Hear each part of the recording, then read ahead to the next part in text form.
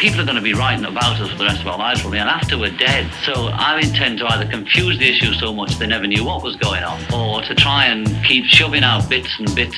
So as whoever is bothered to be looking at it in the future, the people that really know have sought out, they'll know what was going on a bit.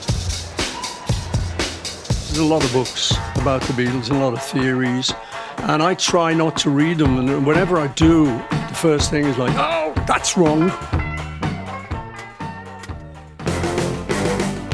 Everywhere you go, trying to find out any little bit of dirt that they can write about you. Beatles is Beatles are Beatles, Beatles, Beatles. It doesn't matter, what people say. You can't live all your life by what they want.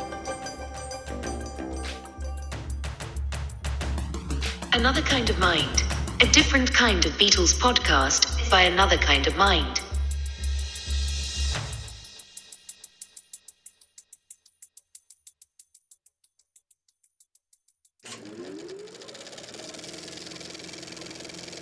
Hello and welcome to Through the Another Kind of Mind lens, a look at the Beatles. Hey, that's my line. That's my line, Sam. Sorry. Are we not on Paul or Nothing? I'm awfully sorry. Hello and welcome to Through the ACOM Lens, a look at the Beatles on film. Today we're talking about the greatest romances of rock and roll in the form of two made-for-television movies, John and Yoko, A Love Story from 1985 and The Linda McCartney Story from the year 2000. We'll discuss the Paul and Linda movie first, then the John and Yoko one, and then we'll compare the two. Cool, yeah, sure. I'm getting ahead of myself. I'm so excited to be here on the show, representing my gender. I've got so much to say. I've got 22 pages of notes here. I believe you do. I'm so excited about it. So, Sam, you and I both watched Linda McCartney movie first. So let's go ahead and talk about our reactions. Reactions? Yeah, just in general, what are your initial thoughts about it? Equally frustrating and entertaining, I guess, would be the first thing to take away from this. I think it's definitely not designed for Beatle Ubermensch fans in any way. Yeah. If you're here to play Spot the Mistake with your Lewison, bingo book in hand, then you're certainly going to get your kicks in that sense. But the thing that I found most shocking in terms of the Linda McCartney story, this is a film that was produced, I'm guessing, around 99, released in the year 2000. Mm-hmm. And it does not look at all like anything from that decade. This is 90s production design, 90s lighting, 90s framing. It's shockingly uncinematic. And I think a lot of this is down to the crew that worked on this film. So the Linda McCartney movie was directed by Armand Maestroni. He actually has 7 upcoming projects on IMDb. So this guy is more than prolific. He was a cheap horror film director who started off with a film called He Knows You're Alone in 1980.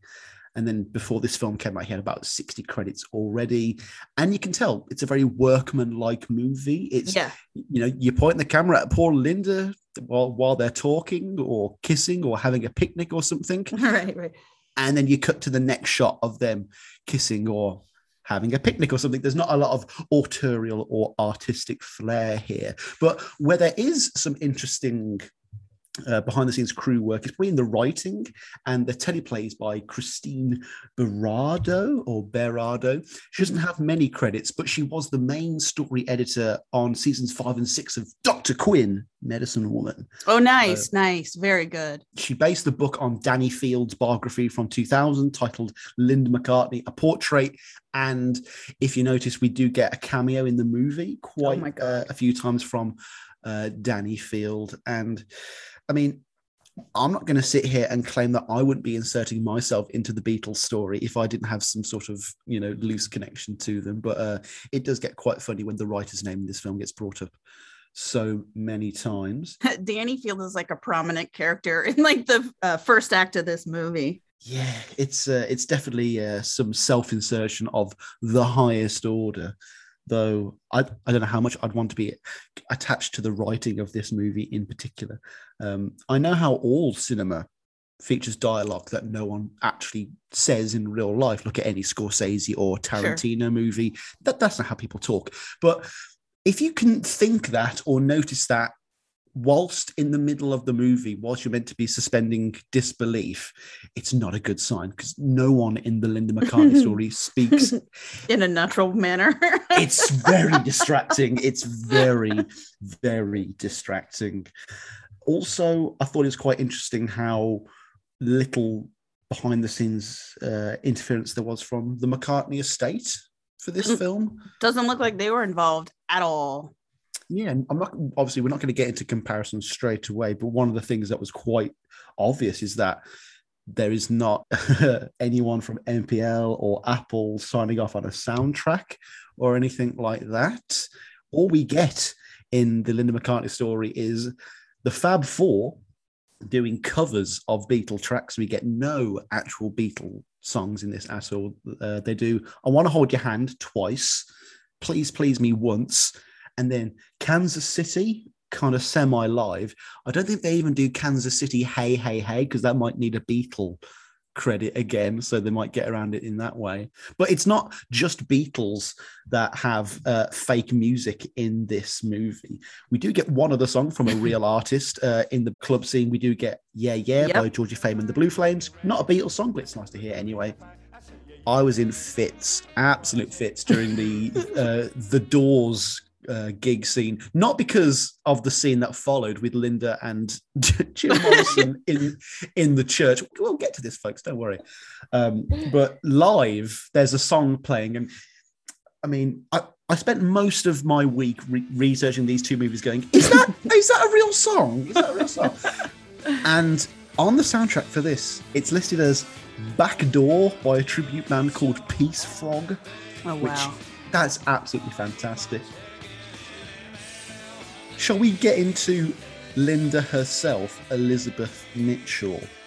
I don't know where you may have known her from. All I know her is as Angelina Jolie's girlfriend in Gaia from 1998. Yeah, I think that was her main claim to fame around this time. I know her from Lost, but that obviously came like 5-ish years later. So it's funny. I asked my friends who absolutely detest my love of Paul McCartney. I went, guys, I need your help. Was she big in Lost? And regrettably, apparently she was quite a big character. So yeah, no, I did watch Lost, but I haven't seen that Gaia movie. Well, let's just say I've Googled certain scenes from that movie. That's not shocking. I believe that. What do you think about the idea of casting a hip it girl as Linda, though? I think it's quite a shrewd move in kind of redressing the balance, really. Like, I like the idea that subconsciously through this casting, you are being told cool, sexy with it. It works, I think. I have sort of mixed feelings about it. I mean, it was an interesting casting choice.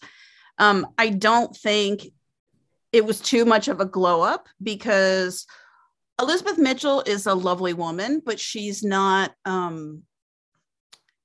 she's not Miss America. So I didn't think it was reaching too far in terms of like they made her too pretty or anything. They don't really look alike, other than being, like 30-year-old white ladies with blonde hair. They don't really look alike at all.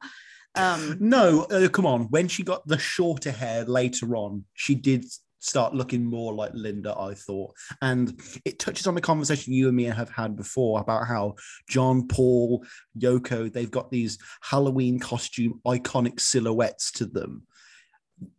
Linda doesn't have that, really. So I guess anyone portraying her would have a harder time in convincing anyone. It's like when Naomi Watts played Diana, and it's like, you don't look like Diana. Sorry. Well, this doesn't work. And I don't mind that so much. Like, you don't have to look exactly like the celebrity you're portraying, in my opinion, as long as you get their mojo. Like, that's way more important than looking like a dead ringer for that celebrity.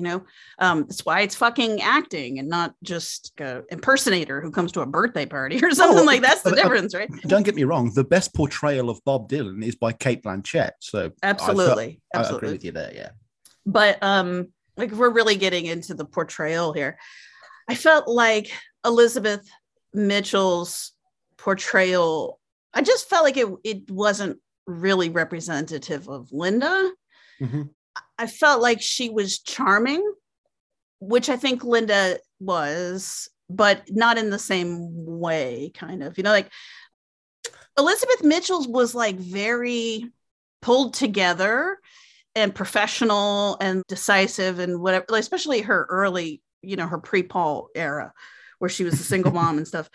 Whereas Linda was a bit of a fuck up, you know what I mean? Like a rebel and, doing things her own way, where you didn't really get that from Elizabeth Mitchell. Like Elizabeth Mitchell looked like she had just been plucked out of the 90s and she was like a modern woman, and she like an executive, like she looked like a sort of a business executive type lady. And that wasn't Linda. You know what I mean? Like Linda's whole thing was that although she was groomed for that, she was rebelling against it, and being a photographer was a rebellion. Getting divorced was a rebellion. Living on her own with her daughter was a rebellion. Listening to rock and roll was all of that was going against her family's. She was a super nonconformist. The other thing about Linda was that she was a slob, that's kind of the allure of her. And when you read Danny Field's book,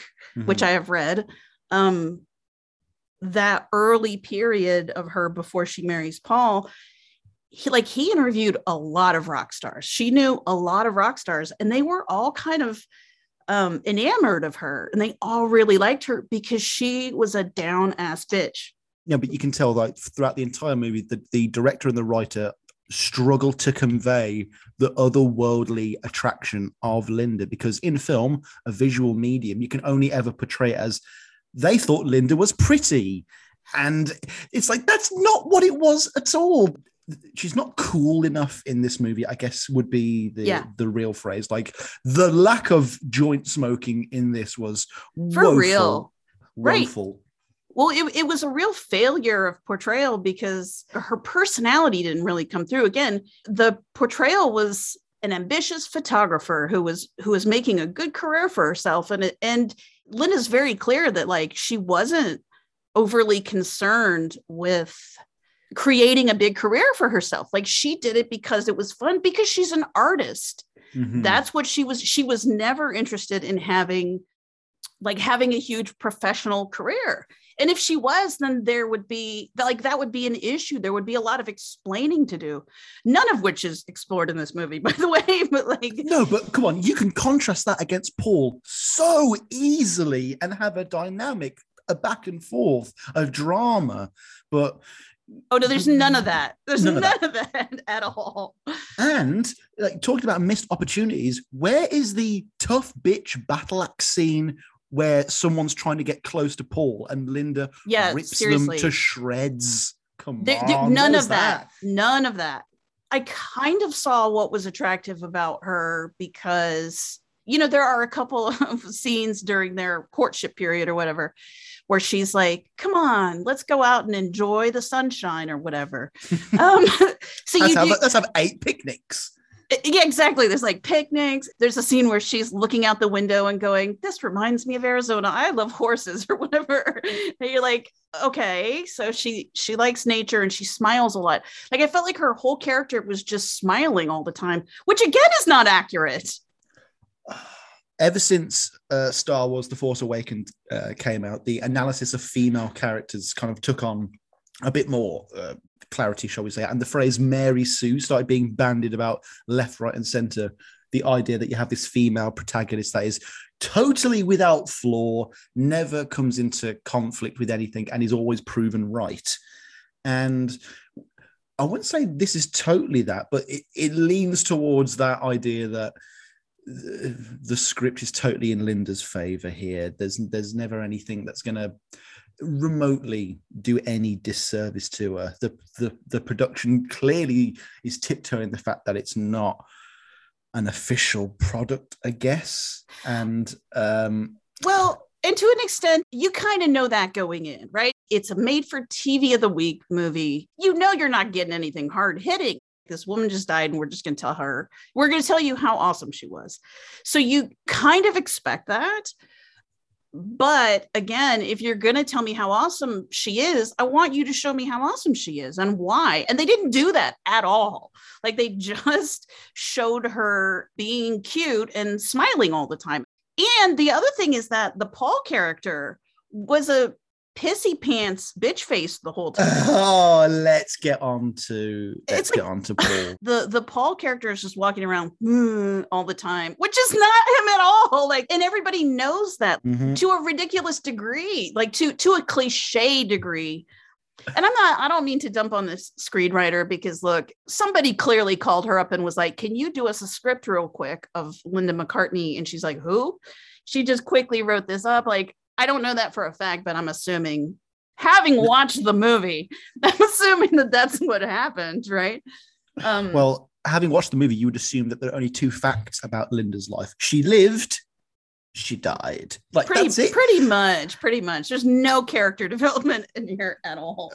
Before we rip into Gary Bakewell's performance and portrayal of Paul McCartney here, can we just talk about the narrative structure here? The idea that this is a movie that flits between the past narrative of Linda and Paul's love, great stuff, very expected, and then very randomly and then increasingly with frequency as the movie goes on, we cut forward to what we're going to call the short hair years, where Linda's got her cancer diagnosis and we're moving through all the treatment and recovery efforts. Yeah. And could you imagine if in Titanic, every 10 minutes, they just cut to footage of the ship sinking and then we cut back to Rose and Jack and their whirlwind romance? It felt really distasteful, if I'm honest. Like, the most important thing this great woman ever did was die of cancer. It felt really, really mismanaged to me. I didn't like it at all. How do you feel about that formula in general? As long as the opening scene isn't someone in a police station saying, well, let me tell you how I got here.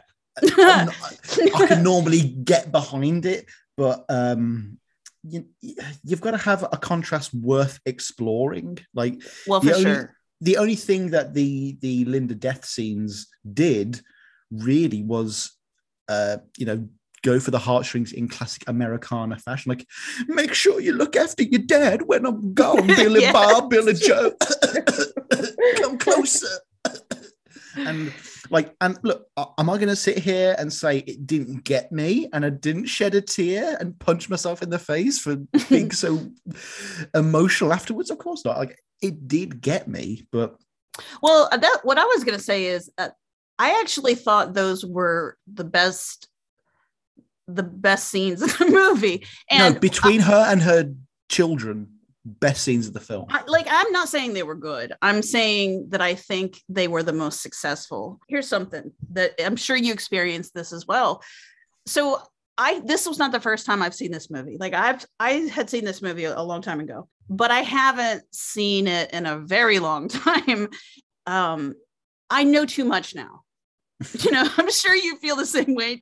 When I first saw it, I was a little like, oh, did that happen? You know what I mean? And now I know way too much. Now I was like in the opening scene at the gallery or whatever. I was like, wait, is that supposed to, I'm in way too deep now. The one place where I don't have a lot of intimate knowledge is in terms of Linda's treatment and her illness. And like, I just don't have those details because I don't think anybody has those details. They're not in Danny's book that I recall. Again, just before we get into Paul, can we just talk about Linda's sex life in the first 10 minutes of this movie? Because coding is very important in movies about how characters are presented. And in a male movie, say American Pie, the conquest of the opposite sex is easily presented to an audience, whether it's jumping in the air freeze frame or high-fiving the dudes or just smash cut to him next day at work whistling. These are very obvious tropes, but there aren't many ways for women to be presented in that same way. And I wanted to know if you felt like it was portrayed in a kind of a conquering, I've caught this man kind of fashion, or if you felt like it presented Linda as a bit of a wayward soul at this point, shall we say? Yeah, that's a great question. And you're right. There's not a great deal of examples to rely upon in terms of presenting this kind of a female hero. Like there just aren't. It's especially, in the traditional sort of TV movie format. Female sexuality is even in 1999, is not usually championed in this way.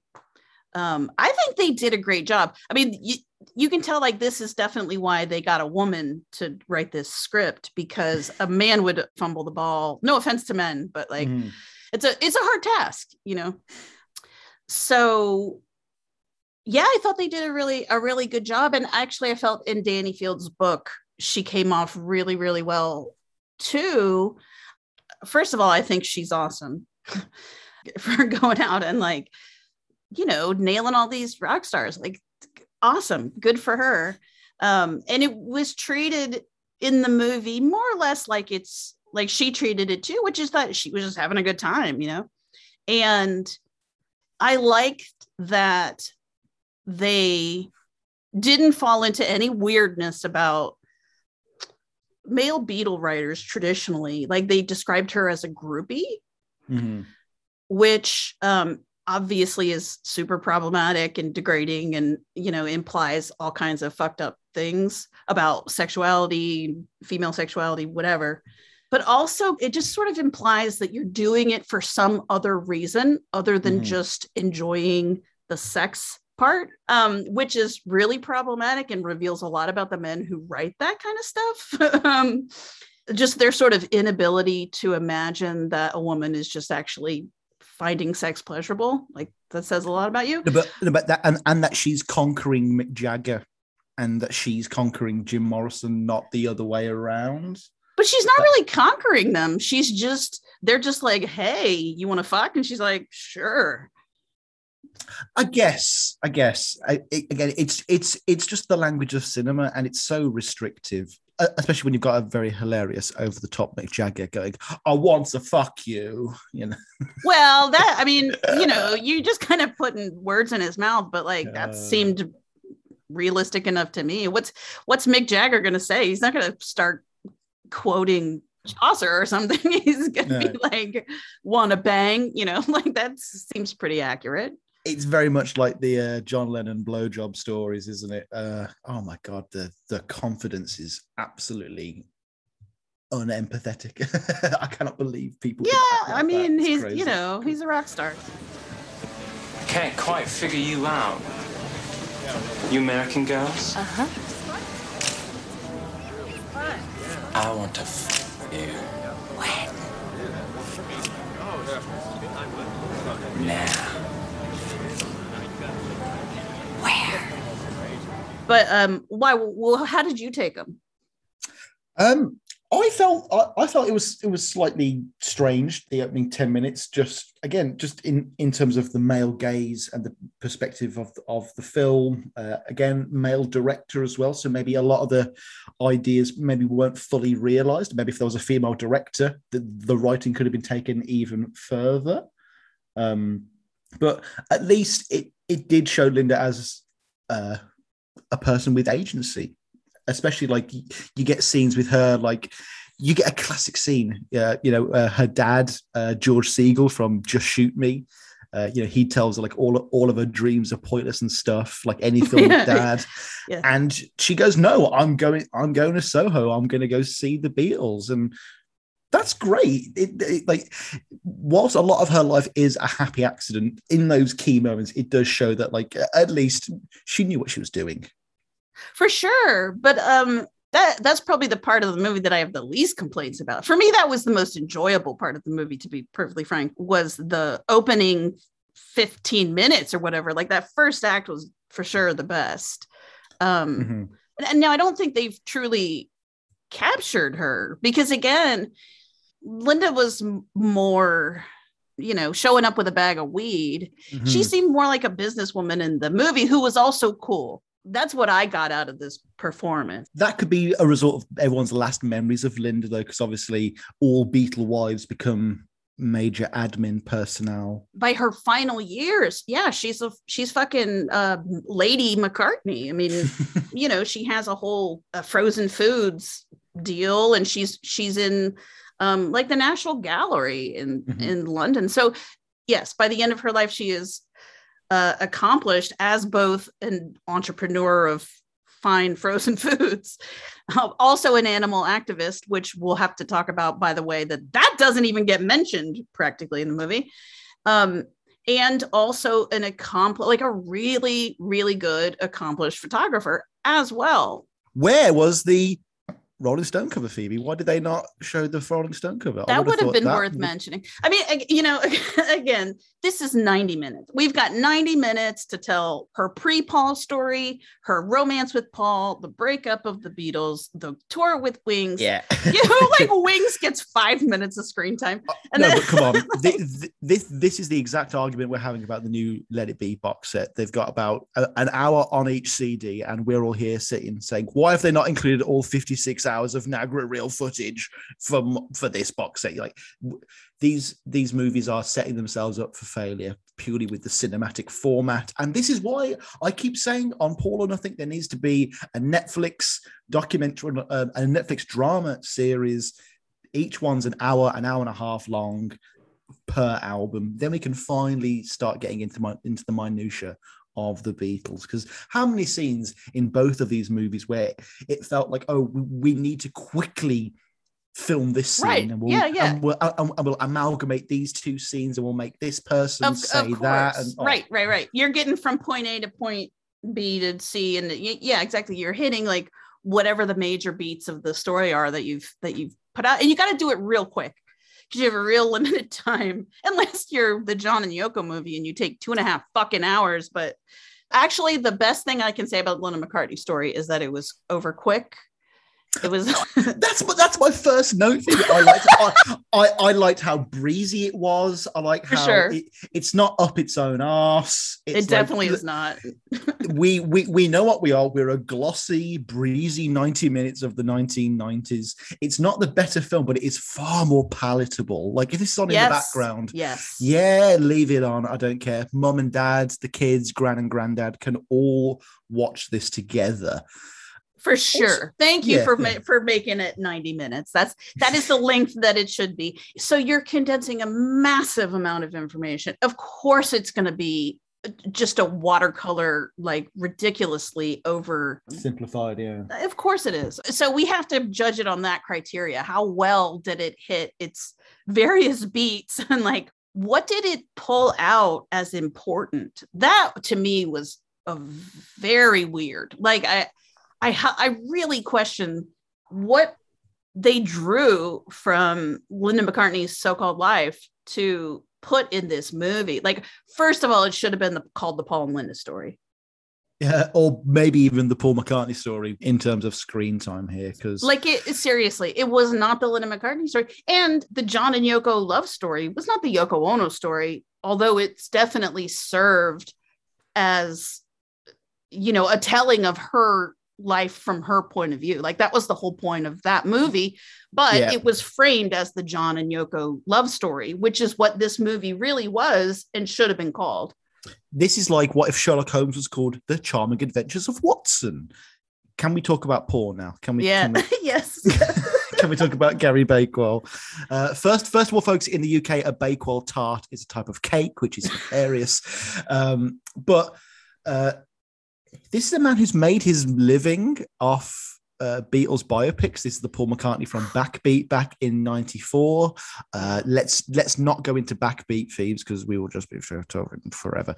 But genuinely, I didn't find him as distracting as I thought. I was quite pleased.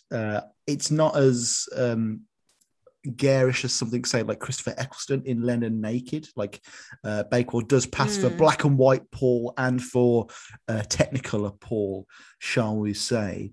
But whilst the film does everything in its power to portray Paul positively, again, it doesn't make him cool.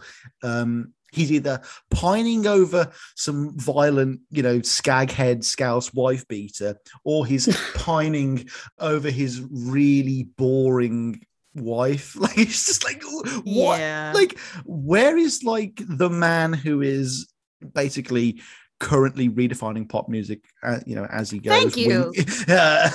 Where is that guy? And the fact that we go from the formation of Wings to the Wings University gig to Wings Over America to Linda dying is very synonymous of that. Like, wouldn't it have been great? Like, let's open the movie during the hurricane where Calico Skies was written.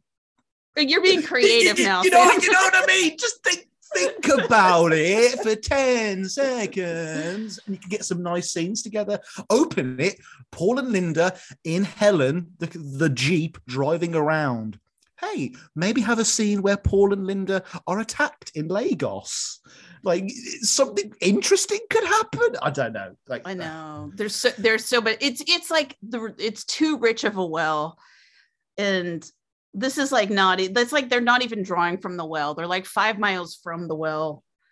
Oh, dude, come on. We need a scene of Linda putting the marijuana in the baby's nappy. First of all, I just want to say that I respect actors. I respect the acting profession.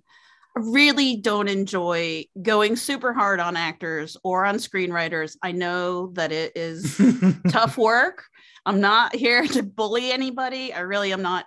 And whatever I'm saying about this actor is not about him as a human being, who I'm sure he is a lovely man or not. I don't know. But this says nothing about him as a person. Okay. I just want to say that. I feel bad being too hard. Phoebe, just answer a question right now. I'm going to go real hard. Okay. Do I do a better Paul McCartney impression than Gary Bakewell? I cannot stand this actor. Okay. He is so awful. I don't like watching him on screen. He literally acts as if he hates Paul. I could not figure out while I was watching this movie, I could not figure out why Linda even liked him, let alone fell madly in love with him. Oh, yeah. This dork, this loser nerd. Oh, my God. Literally the nicest thing I can say about this actor is that he has a passing resemblance to Paul McCartney. That's it. And the grainy, like, illegal YouTube rip that we watched of this as well. And if you squint, it's basically Paul from the Find My Way video, Yeah, which, again, I'll always take like a Jared Harris or like Aidan Quinn, who looks nothing like Paul McCartney, by the way, but who is a magnificent Paul McCartney because he got him, he loved him, he went full into the character, and he's a great actor, okay? This actor who playing Paul, I'm sorry, Gary Bakewell, but you blew chunks. First of all, the portrayal of Paul is hideous, okay? He's not artistic. He's not creative. I don't understand what he loves in this world. Like, there's no love of music. There's no joy in this character at all. He looks grumpy all the time. He just looks like he just sort of hates being there constantly.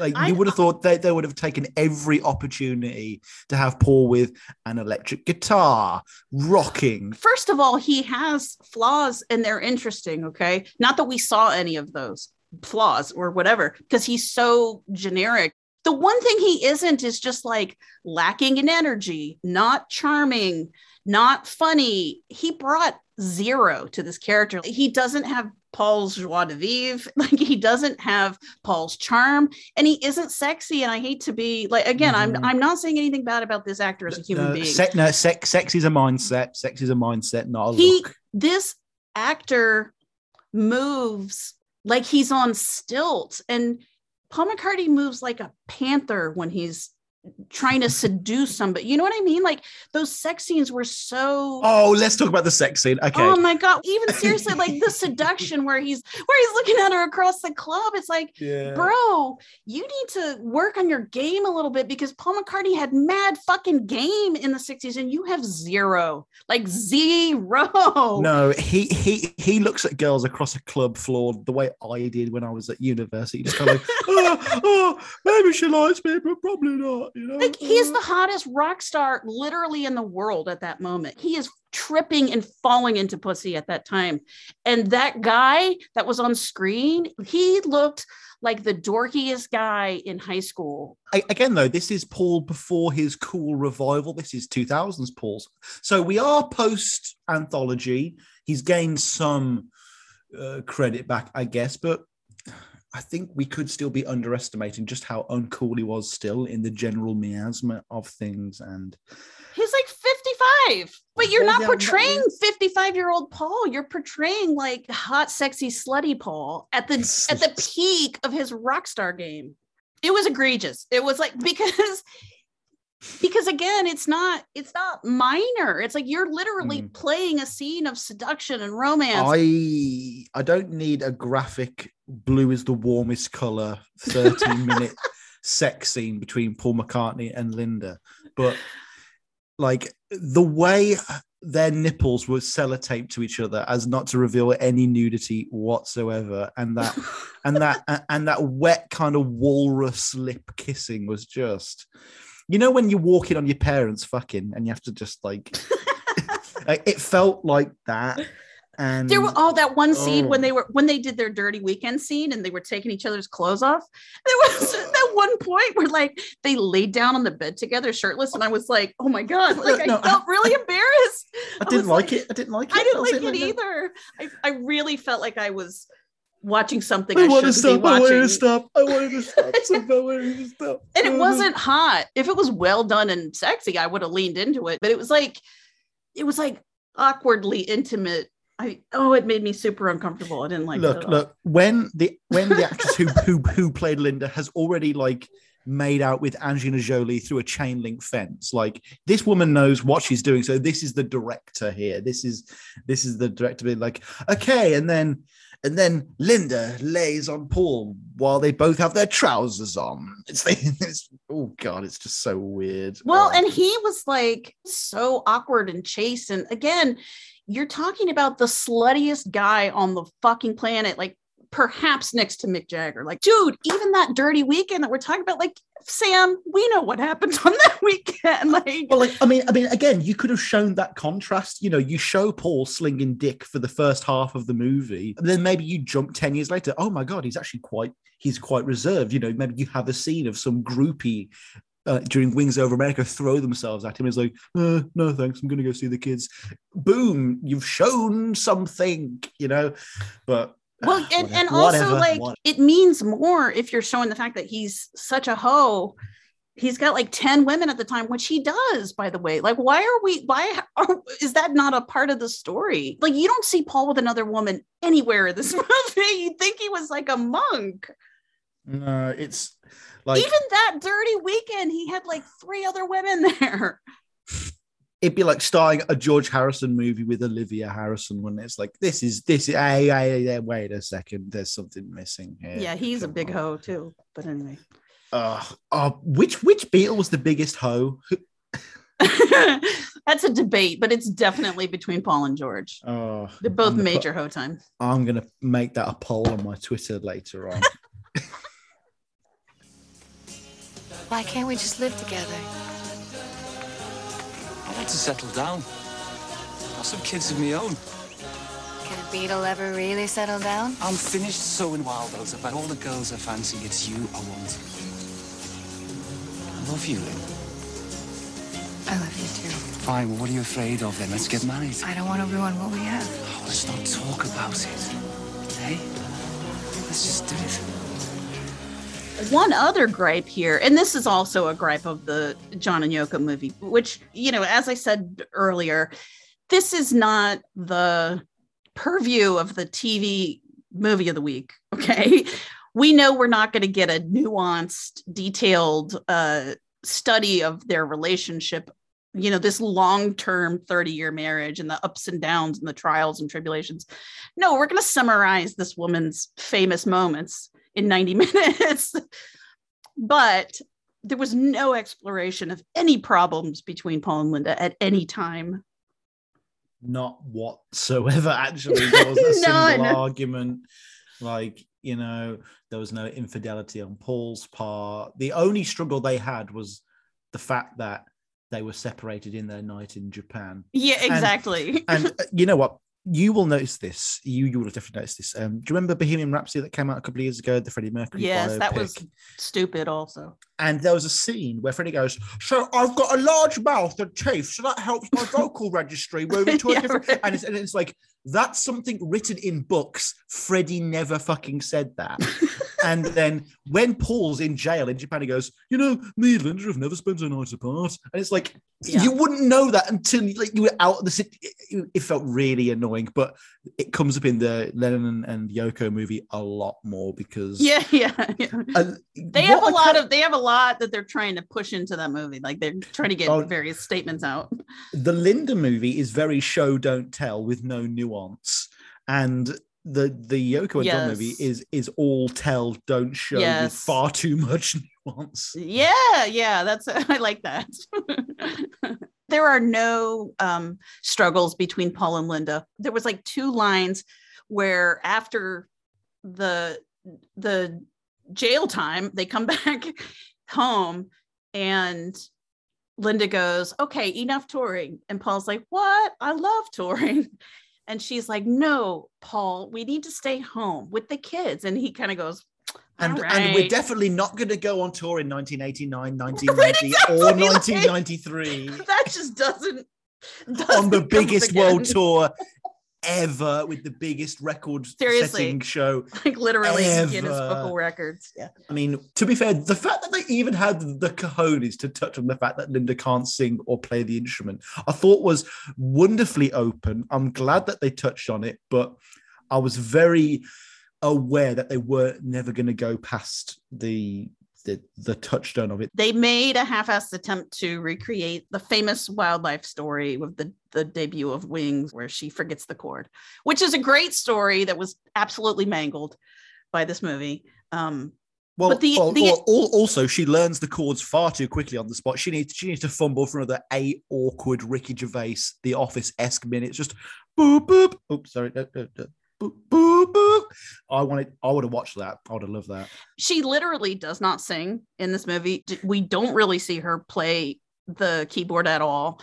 Like her entire musical career. By the way, she was in Wings. They were one of the most successful bands in the entire decade. Like, she wrote the Middle Eighth to an Oscar-winning song. Exactly. She was a band member, and there was virtually nothing about that, which was super weird. And then, of course, the most egregious part was her advocacy for animals wasn't even a thing in this movie. There's like one line where she goes, want some chili? It's vegetarian. Like that's literally it. We need to do things. Oh, that's right. We need to. That's how that whole scene came across. When they get back from Japan, tick, tick, tick, tick, tick. Okay, I don't want to tour anymore. We should do more for animal rights. Paul goes, but touring is my life, babe. And then there was like one other, task that they checked off that they had to do in that scene. And that is literally all of her animal rights activism, which, again, I'm not saying it because it's important to me, but it was definitely important to her. And she spent a lot of the 90s going on TV advocating for animals. Like she was a really passionate animal advocate. Like it's definitely, obviously, one of the most important things in her life. No, but come on, you cannot test makeup cosmetic products in the EU directly because of the work of Linda McCartney. That's just a fact. Why are we not talking about that in her life story? That's insanity. No, we need more of this sex scene. Just to talk about touchstones and how everything needs to be checked off. Even in the Jim Morrison scene, he was like, yeah, my dad was in the Navy and like we used to move around as a kid. And it's like, that's the first fact everyone learns about Jim Morrison. He didn't say that out loud. It's so annoying. right. Yeah, exactly. We haven't read her script. We don't know what she wrote. You know what I mean? Like she might have written a 2.5-hour script and they might have just whittled it down to the 90s. It's like the Heaven's Gate of McCartney scripts. It's like, it was butchered in hashtag release the Linda cut. for all we know, they could have given her a list of things that they wanted to be in the movie, or they didn't want to be in the movie. Yeah, exactly. Like they could have been like, yeah, we'll cut out that stuff about animal rights. That won't play so well. We really want to focus on their love story here, which is what the movie ends up being about. It really is the Paul and Linda romance, and they should have called it the Paul and Linda story. In fact, I don't know about you, but the copy that I saw, it was from an American screening. So it was on CBS here in America, and it had a commercial that came on the original airing, which is very, very interesting. And then the John and Yoko one that I saw also had a commercial. This is very important because it tells us how these movies were marketed and how they were promoted on TV. So the Linda McCartney one, first of all, they called Paul the leader of the biggest band in the world. Oh my God. Okay, I'm behind this commercial already. Yes. Right? Yeah. I was like, okay, interesting. They straight up called him the leader of the biggest band in the world. And then they said this is the greatest romance in the history of rock and roll. I mean, it's America, so greater than the love between John and Paul? Or John and Yoko. Like this trumps everything, or anybody. And again, it is America. We go big or go home here. So, what a letdown in terms of promising from a trailer there. The greatest love story ever told, where no one fucks or does anything interesting or grows or exactly, or has any conflicts or overcomes anything or anything. Like there's no drama.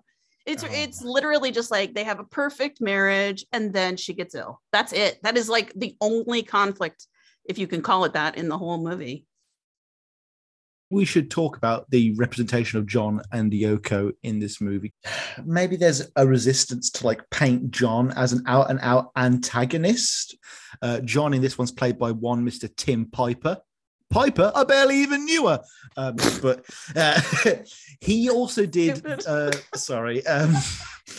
he also did the vocals for another Lennon film called The Lennon Story. Oh my God. But how many of these shit movies have there been? No. I feel like if an actor plays a Beatle once, like, right, I've got my Liverpool touring gig sorted. True. But Phoebe, that's not the big news here. This is exclusive for your podcast here.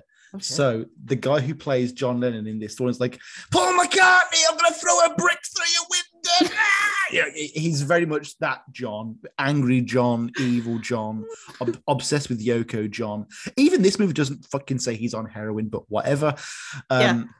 This actor, Mr. Tim Piper, barely even knew her. He hosts a podcast called Talks with John. What is this show? I hear you ask. He stays in character the whole time. He does not. As John Lennon, without any trace of an authentic Liverpool accent. And he and his co-host go over the week's events. And you get to imagine what John might have actually said. This Trump cunt, I don't really like the fucking sass of him, Like it's very much like that. Yeah. Okay. Well, first of all, this guy's my hero now. No, but I need to do talks with Paul now. I need to do talks with Paul. We should also talk about the other big Linda of this movie, the actress who plays Yoko, an actress named Linda Coe, who has been getting increasingly steadier work throughout the mid and late 2010s, which I was very pleased to see.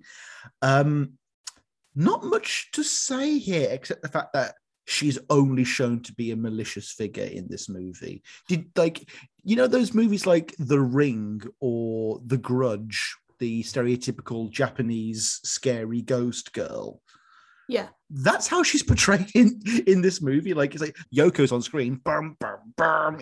There is no attempt to humanize her at all. And she whispers in John's ear and she giggles in a very stereotypical Japanese fashion. It's not the best representation of Yoko.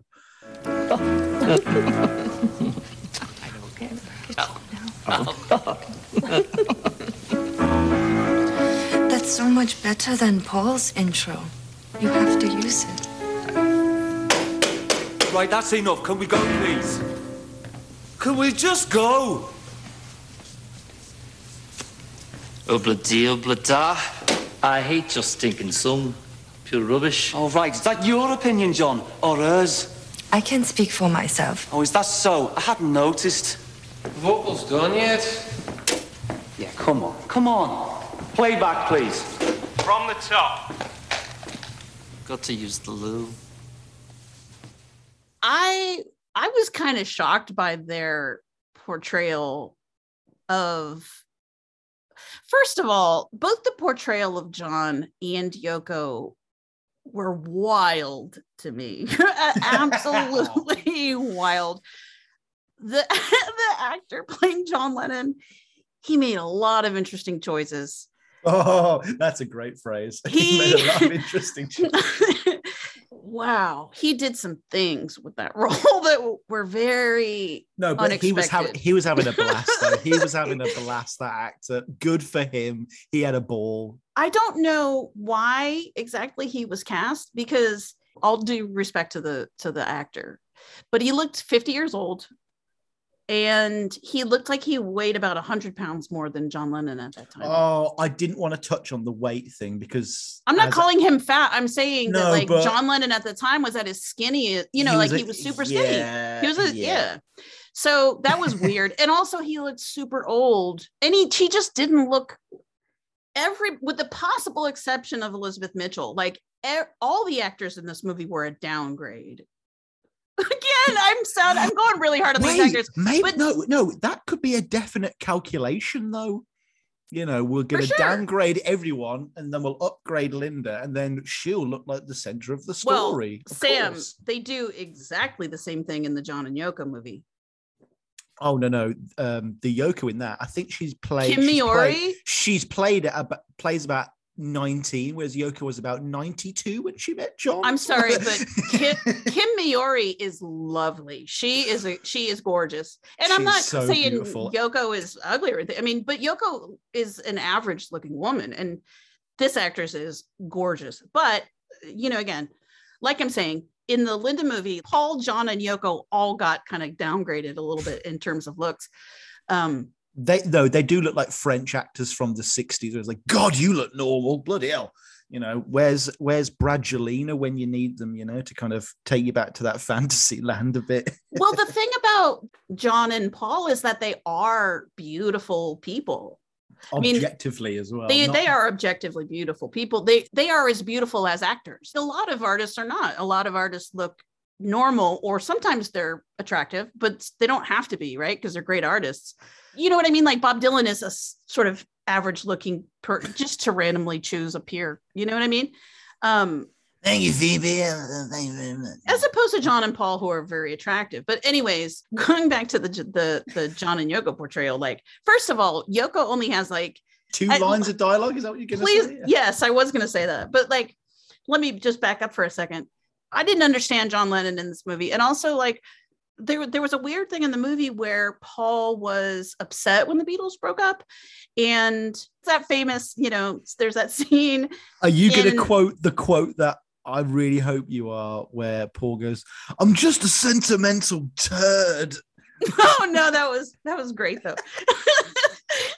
No, it was like a moment where, okay, so he's drinking in the farm, and he's depressed stage, and he's like, my band is on. He's upset. You kind of get why he's upset about that, right? But then she comes back, like, he's crying, and he's like, "I really love John." I'm like, "Did you?" I was like, I don't understand. The movie made no effort to show why you like this guy at all. whatsoever. Like, they didn't even seem to like each other. I don't understand what happened here. And then it was the same when they did the scene where they got together at Christmas, and I was like, I don't understand what's happening between these two. Oh, and then like when John was in, they showed Linda in the studio, that terrific Abbey Road set. Oh God, no! It's so bad, that Abbey Road set. It's like, oh, okay, this is like, some Decca Studios, clearly in LA somewhere. It looked like the sound room at like a community college. Like, you could hear Giles Martin's vomit whenever you look at that. It really, it had like the production value was so low on this. But anyways, so this is kind of all that we get about the Beatles breakup is we're thrust into this scene at Abbey Road, like the White Album scene, right? And John and Yoko are over by the piano, and she's shooting daggers at Paul, and she goes, I think John's intro was a lot better, which by the way, she did say, but I didn't understand why. Like when I was watching this movie, I was like, why is she shooting daggers at Paul and like trying to like sabotage the bait? Like it made no sense. And then Paul was like, everything was fine until Yoko got here. And I'm like, why is he mad at her? Why is she mad at him? Though. What the fuck is going on here? That scene, I feel, was written in the script as John plays dun dun dun dun dun dun dun dun dun, which they could not play, so they had to just refer to it.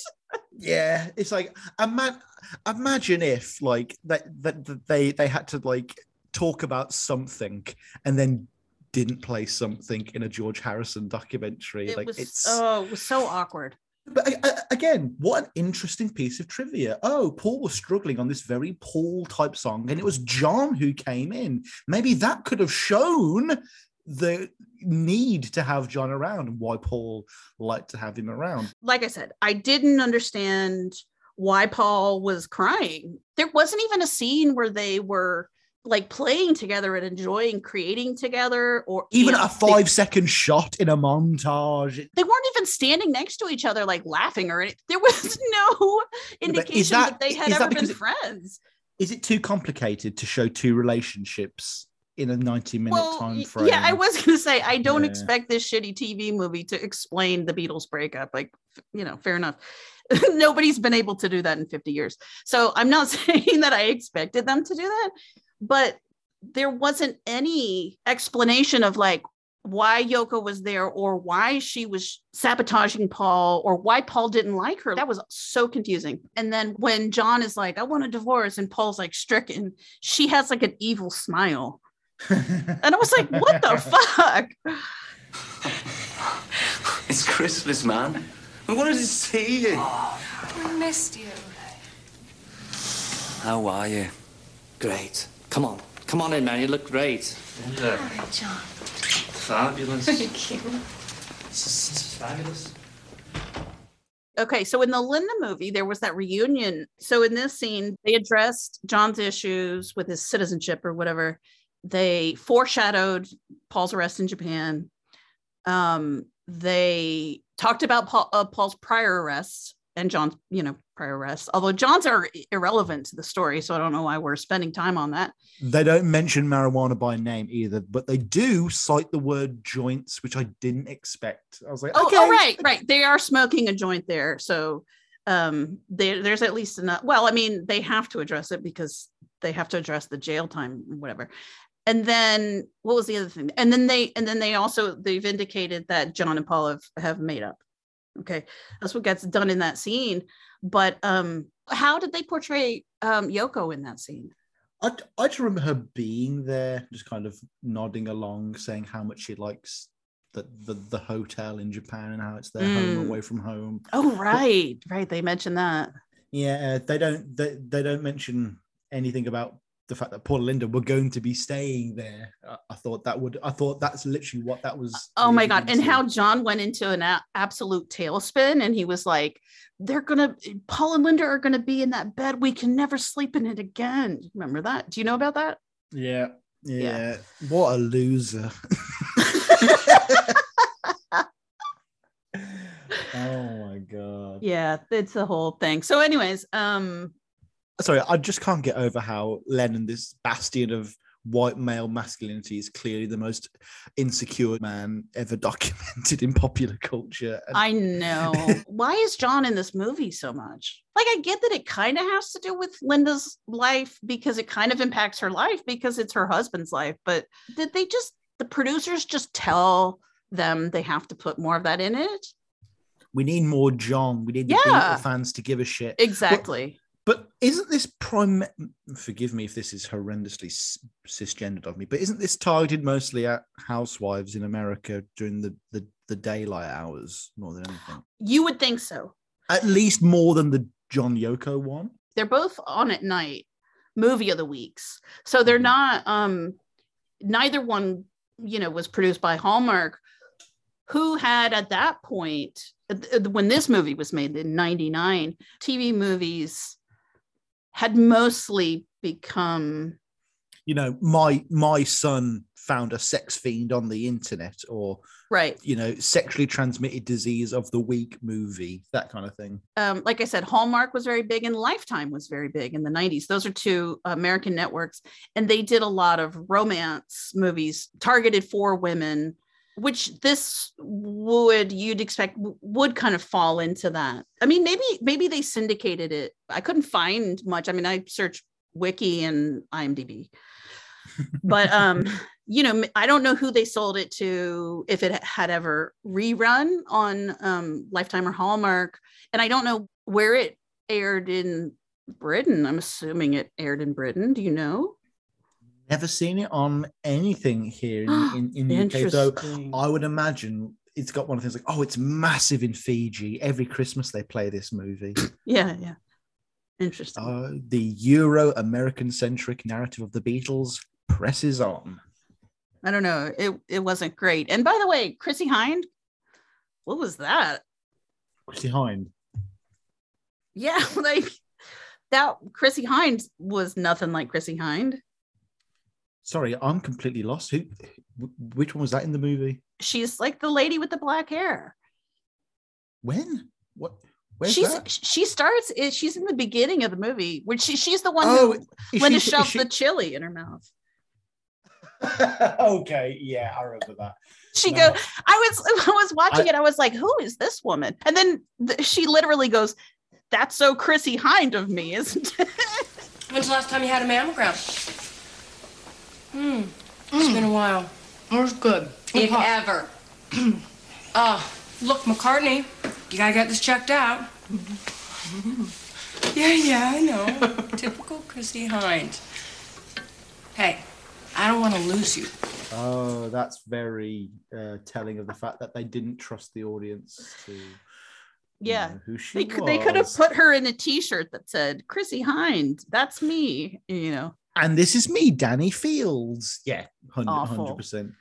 No, I mean, there was one cut in this that I thought was very confusing, whereby there's a shot of Linda like feeling a lump on her armpit.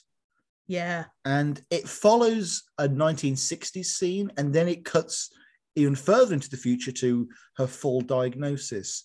And the language of film was incapable of letting me know casually whether she found the lump on her armpit in 68, 72, 83. Like, I was very confused as to what the timeline of it, because it almost made her look irresponsible. Like, you know what I mean? Like, she'd found this lump and then toured with Wings for like 10 years and did nothing about it. Yeah, right. Because they didn't age her. Like 45-year-old Linda looked exactly like 22-year-old Linda. And with also they didn't change the set really. Like the 60s sets weren't dated. Austin Powers has better art direction than this. It was movie. Pretty half-assed. I hated Cavendish. Like, well, that was the other thing. Okay, this annoyed me a lot. Was like they pulled up to Cavendish and it was like in the suburbs. Yeah, it looked like Scarsdale or something. And it was like a mansion in Scarsdale with like this giant gate and stuff like that. And I'm like, it's just a 3-story house. It's big, yes, but it's not an estate with and it's that's a big deal. Like, that's a very key difference between, like, if you're painting the character of Paul McCartney in the 60s, in 1967, this is like his peak, his creative rock star peak. Like, he's changing the face of popular music with Sgt. Pepper. He's a very important figure right there, and he lives 3 blocks from Abbey Road. That's important. It's a big distinction between him and the other Beatles. You can't just randomly put him in some big suburban mansion. You're changing the story. You're not even telling the story of the right guy. There's so many little details. You mentioned this earlier. We are too spoiled. We do know too much.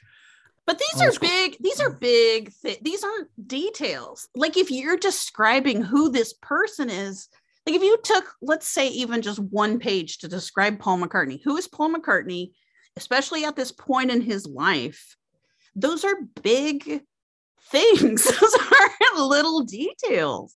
In this movie, he's kind of like just a dude, like just a boring, grumpy dude who happens to be in a band, who lives in a mansion and is rich and is like, you know, he pulls up to his mansion and he's like, girls, get out of the way. Come on. Jeez. It's like, you got the wrong guy. Plain and simple. This is not him. That scene annoyed me because they didn't even play it off as he did like the attention, but he had to change his behavior because Linda was there. That's what I'm saying. Like a normal fucking human being.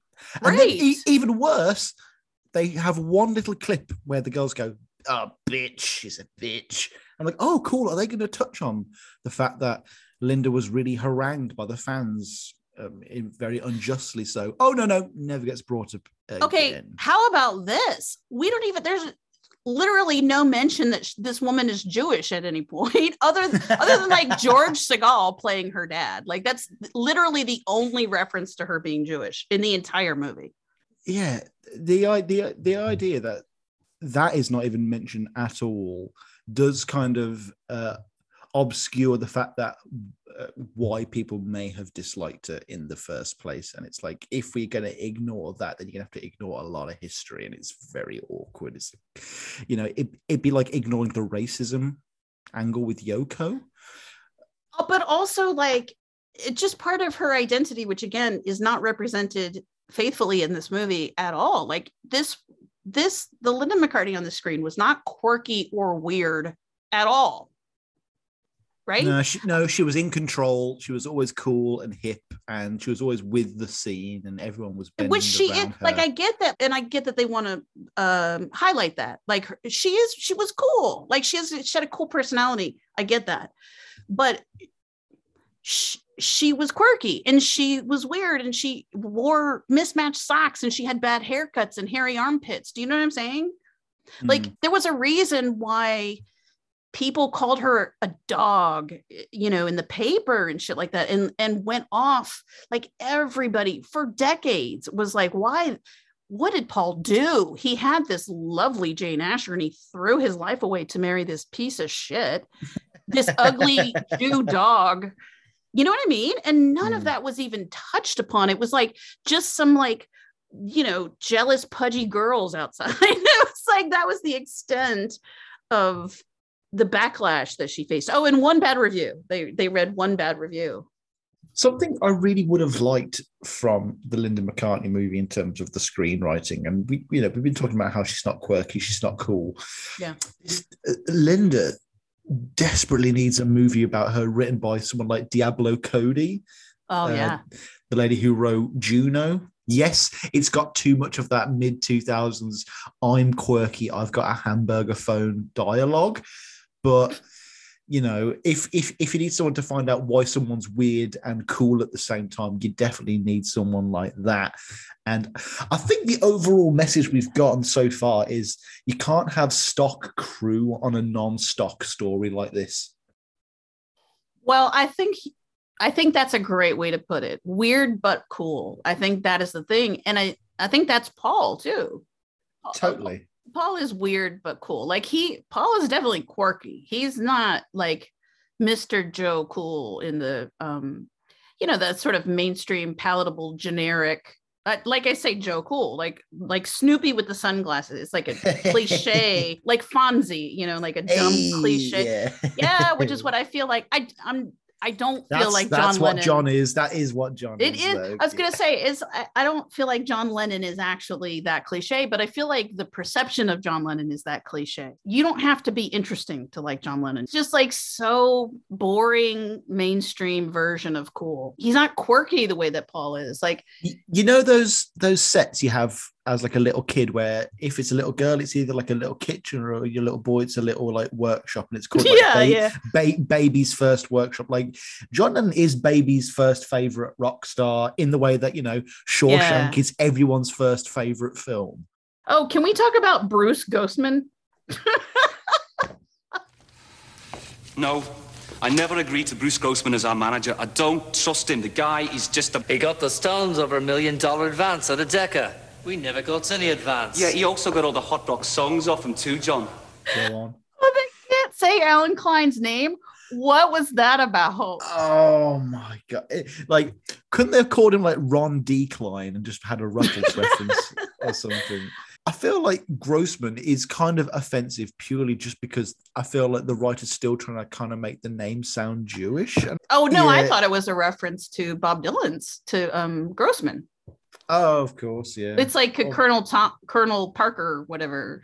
Or, it's Paul going, he's like a gross man, The Paul and Lee Eastman conversations were quite interesting, actually, purely because there were scenes without Linda. And I was like, oh, normally in these kind of movies, yeah.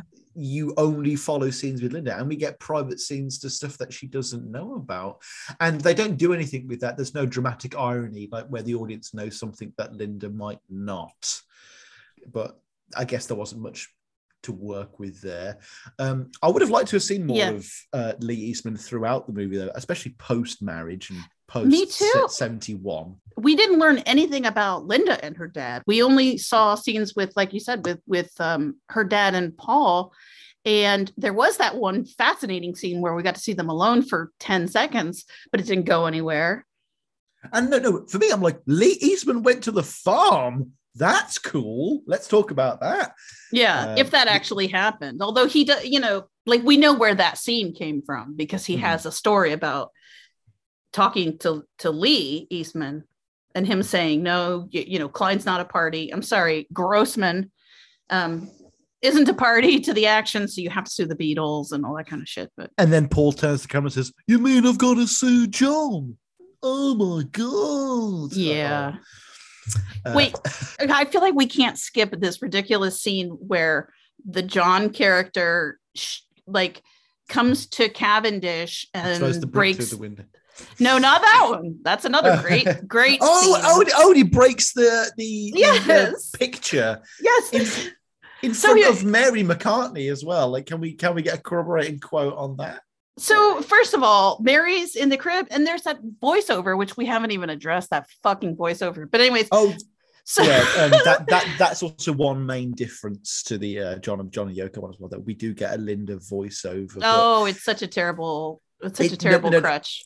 Yeah, it's not like the Goodfellas narration where it adds this like whole meta layer of insight to the character. It's just then me and Paul went to the shop down the road, and then the next scene will be, so we're at the shop down the road. It's what 95% of voiceovers are, which is a very terrible amateurish way to cover up your mistakes because you failed in your storytelling. Remember, the first rule of cinema is tell, don't show. Like, you failed already if you're narrating. No, Phoebe. The first rule of screenwriting is do not end with fade to black and then gunshot, which is how the other movie ends. Oh my God. Okay. Oh my God. Rule. Okay, so John comes into he breaks into Paul's house. Linda's voiceover is like, we were having our second anniversary while Mary's in the crib, and you're like, what? What does that mean? What's the second anniversary of what? I'm assuming it's like their fuck-iversary or whatever, because it was like before they got married, actually. So, but Mary is in the crib, which makes no sense. This was way before she was born. It was when they were recording Abbey Road. Mm-hmm. This story is alleged. Mary's born in September of 1969, so she wouldn't. They're way off. They're way off, like date-wise. But anyways, Paul's not even in the room, by the way. How are you celebrating your anniversary by being in different rooms? First of all, they're supposed to be having like a candlelit dinner or something. So if John's breaking in their anniversary, either they're going to be making out on the couch or humping on the couch or something. Wouldn't that actually be a funny scene if they wouldn't were that be doing better? It? And also, you wouldn't have to. Oh my God, my brain! It's like you wouldn't have to tell us they're having their anniversary if you just showed it to us. Instead, you put them in different rooms and made them go, we are celebrating an anniversary. And then John comes in. And it's like the middle of the day as well. And also, like, what is John upset about? That was so weird. It was like he came in and then that actor was doing all kinds of really weird things. Like he leaned on the wall at some point, like sort of taking a break. I'm like, what are you doing? Are you mad or not? I don't understand what's happening in this scene. No. Weird. That to me felt a bit like he'd read that quote, you know, the one where John pulls his glasses down and goes, "It's only me, Paul," and then goes back into the ranting. I feel like he's trying to Daniel Day-Lewis that a little bit and failing. Meaning what? Like he's going back and forth with his emotions or something? Yeah, he's trying to schizo it up a little bit. Oh, okay, I see. Well, there was also, you might be right, because in that scene where they visit the Dakota, he opens the door and his eyes are like shifting all over. It's like he was trying to get off a death penalty. He was like, "Oh God, I'm crazy." Oh my God. Yeah, it was very strange. I did not get that actor at all. Yeah, it's a very easy scene to do. You just play John pretending to want Paul to be there and Paul pretending that he's not noticing that John doesn't want him to be there. It's a very easy scene to do. That's not the scene at all. The scene was that John was very excited to see him. Yeah, But that again was sort of confusing, because it's like, okay, now we have this scene. John is relieved. Like he's hugging him. You know, he's like, "Thank God you're here." You know, and he does say that, doesn't he? Oh my God, that's so bullshit. More or less. And he's like squeezing him tight, which is real. That's a real, you know, again, these are all fake scenes that they're just amalgamations of different things. You know what I mean? There was a visit at Christmas time once. There was a visit where John was pulling him close and going, "Touching is great," or whatever. And they just sort of smashed them all together into one scene. And then, you know, there's another visit where they're smoking weed, and there's another visit where they're talking about Japan. And they just pushed them all into one bizarre, awkward scene. As I've said before, I didn't understand anything about their relationship. Like there was a scene in the studio where Ringo says to Paul, "What's up with you and John?" And I'm like, "Yeah, what is up with you and John?" Like, I don't just they didn't, just but outside of the movie. That's so funny. And they did the Liberty Bell scene where you know what the Liberty Bell is, right? That's the cracking of it, and it's the point where they couldn't repair the relationship, right? Yes. So they do a dramatic reenactment of this. In the Linda McCartney movie, they set it at Abbey Road, which I think it did occur. Mm-hmm. And again, in this scene, like Paul is the leader. Like the three of them are sitting down, and he's like walking around like, you know, what is this bullshit? And they're like, "We're going with Klein. We're going with Grossman." And he's like, "I'm not fucking signing with that piece of shit." John's like, "Well, I'm going to sign with them." And Ringo's like, "Come on, we've all signed. Like, this is the Liberty Bell. I guess you don't need my signature, do you?" And he slams the paper in John's chest. Right. And John's like, and John limps off.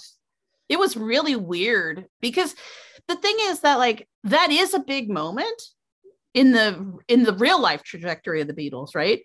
But it's a moment of betrayal where Paul's pushed into a corner, and it wasn't portrayed that way. Again, though, it comes down to time, and so many of these issues compact and compound when you try to introduce more of them. You need to spend 10 minutes explaining why this Klein guy is unreliable, and talk about the Stones. We need to spend more time talking about why, you know, Klein versus the Eastmans, and the lack of detail just leaves so much room to interpretation, which in the world of cinema leads to confusion, because you need to hold an audience's hand without letting them know you're holding their hand, I guess. And this is very much a movie going, "Come along now, hold my hand. We're going this way, whether you want to or not, whether you can accept it or not." It's like, oh, cool. I guess they're breaking up for some reason. The movie says so. Let's go with it, I guess.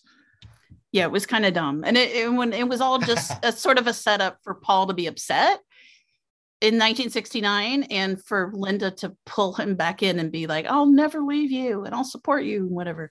Oh no, the whole point of the Beatles breaking up is for Linda to pick him back out of the rut, even though the rut is again, they spend 30 minutes doing Beatles stuff to put in the trailer and for the Beatle fans to kind of guffaw over. But Paul being depressed is one scene. It's one scene with the beard. You know, they only had to rent the beard for half an hour.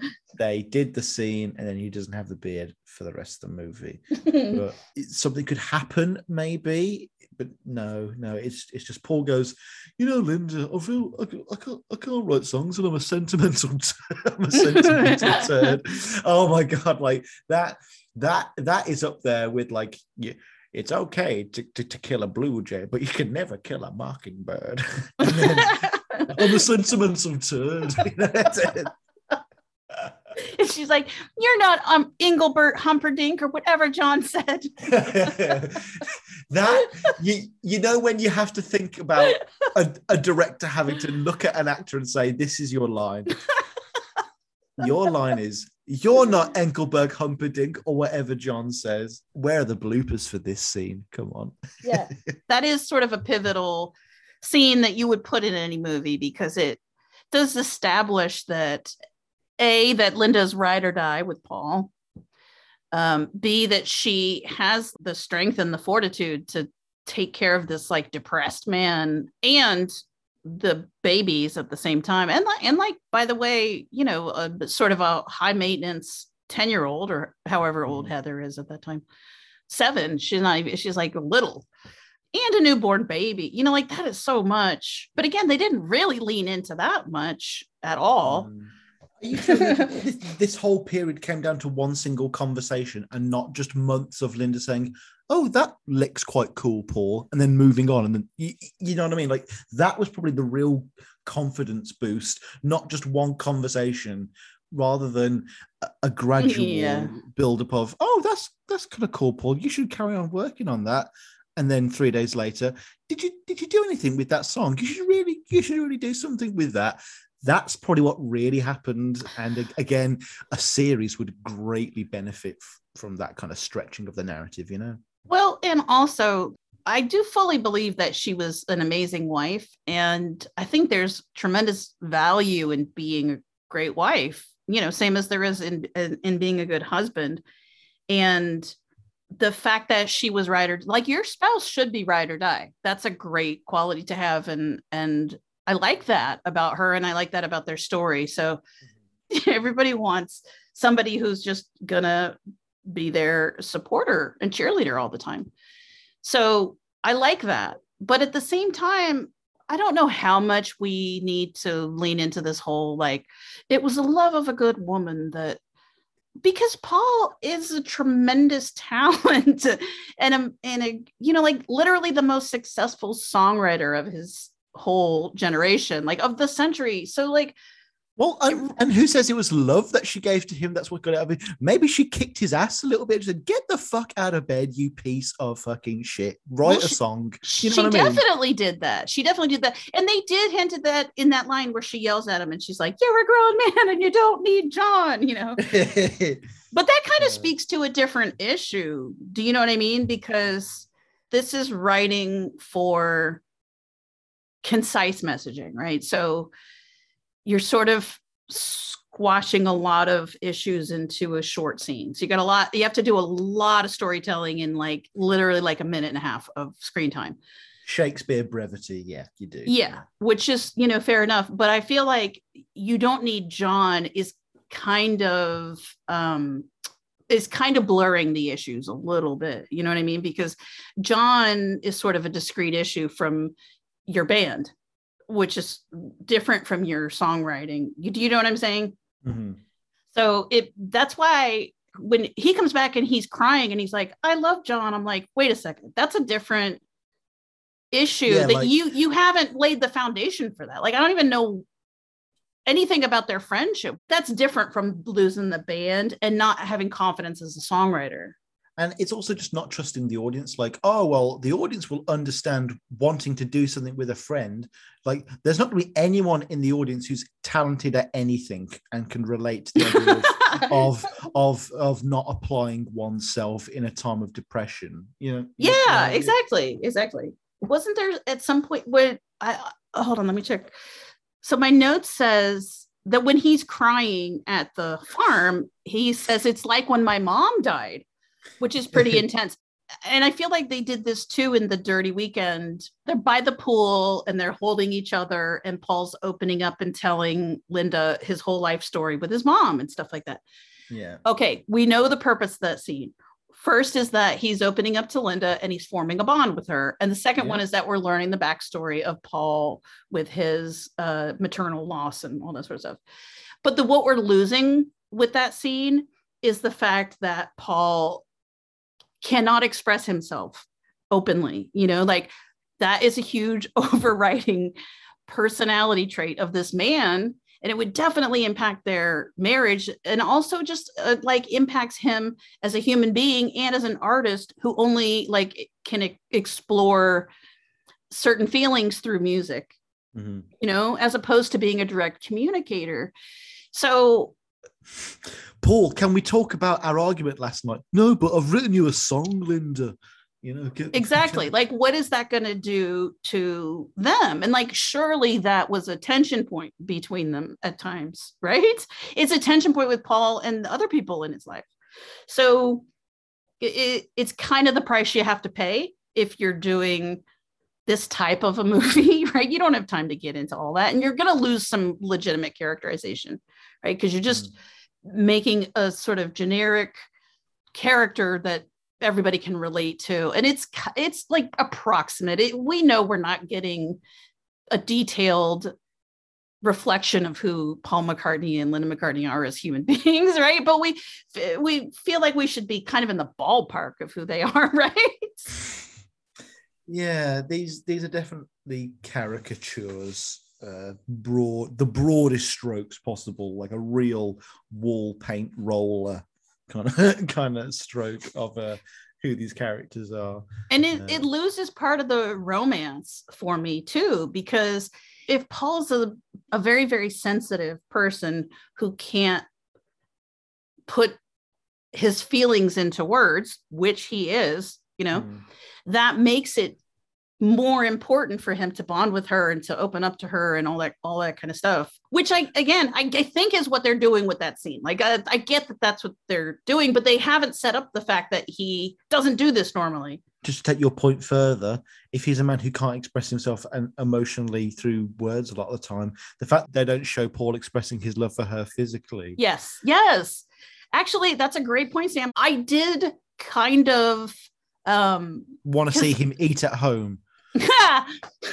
Well, I mean, it's CBS TV of the Week. It's not going to be anything other than G-rated, but no, but I did feel like that their bond was much more carnal than it was sort of portrayed as here. John and Yoko are the fuck couple, which is not fair, but it is weird that in this one we do get at least a sex scene, but it's a sex scene done badly and the wrong kind of way.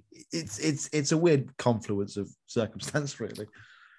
Well, again, I've stated my complaints about this actor. I mean, he's definitely not exuding sexuality at any point. I kind of, over time, as the movie went on, and trust me, I spend the shit out of my disbelief when I watch things.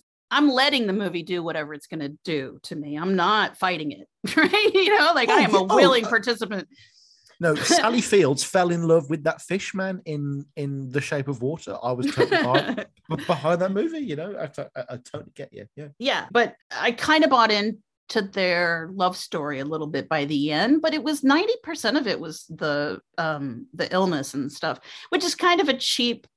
I felt that too. As someone who's lost a parent, I was like, they're going for my throat here, and that's not fair of them. In the way Juna it's the emotional equivalent of a jump scare, where it's like, oh, I jumped. No, but you weren't scared though. You weren't thinking about that hours later. Oh no, I cried at the moment because mommy's dying on screen. Right. Just before we finish, I think we should touch on the kids as well. Oh my God. Interesting casting, would you say? Yeah. There is that scene when Paul and Linda are at dinner with Stella, and I was like, oh, is that Stella's boyfriend? And he gets up and leaves, and they're like, what do you think, James, or something? And I'm like, okay, sure. we get a line from each of them, like it was mandated in the script. Like, oh, each of the kids gets one line as well.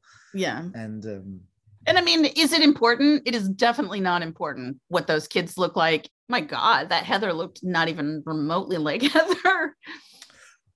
The fact that they didn't have a little baby in that actor's bomber jacket in a scene earlier in the movie was a mistake. Oh, that was a big missed opportunity as well. Come on. A single manly tear would have run down my eye at that.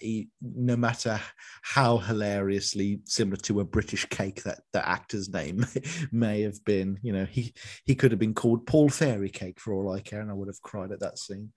But the kids were more there just as tools to get to those emotional heights. Like, not only is she dying of cancer, but she's got children. It's like, okay, stop laying this on so thick. It's sad that this person is dying. You don't need to. But also, like, nothing about Linda as a mother. No. You get the actor saying she was a good mother at the very end, because like once Linda dies, the actor who plays Paul gives a like a little eulogy. Yeah. Oh, he's like, I love you, Linda. You were a good mum, and you had hair of different lengths. Goodbye, everybody. Basically.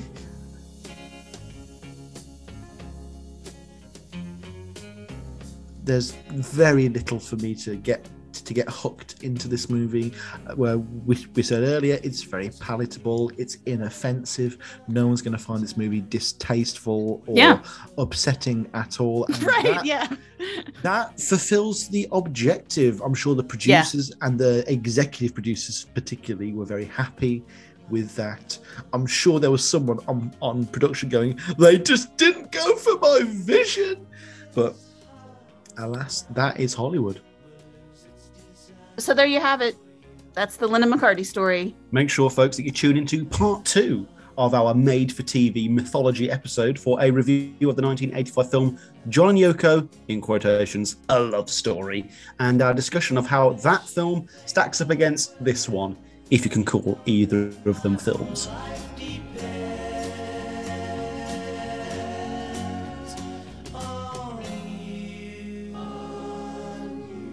I'm just a sentimental turd.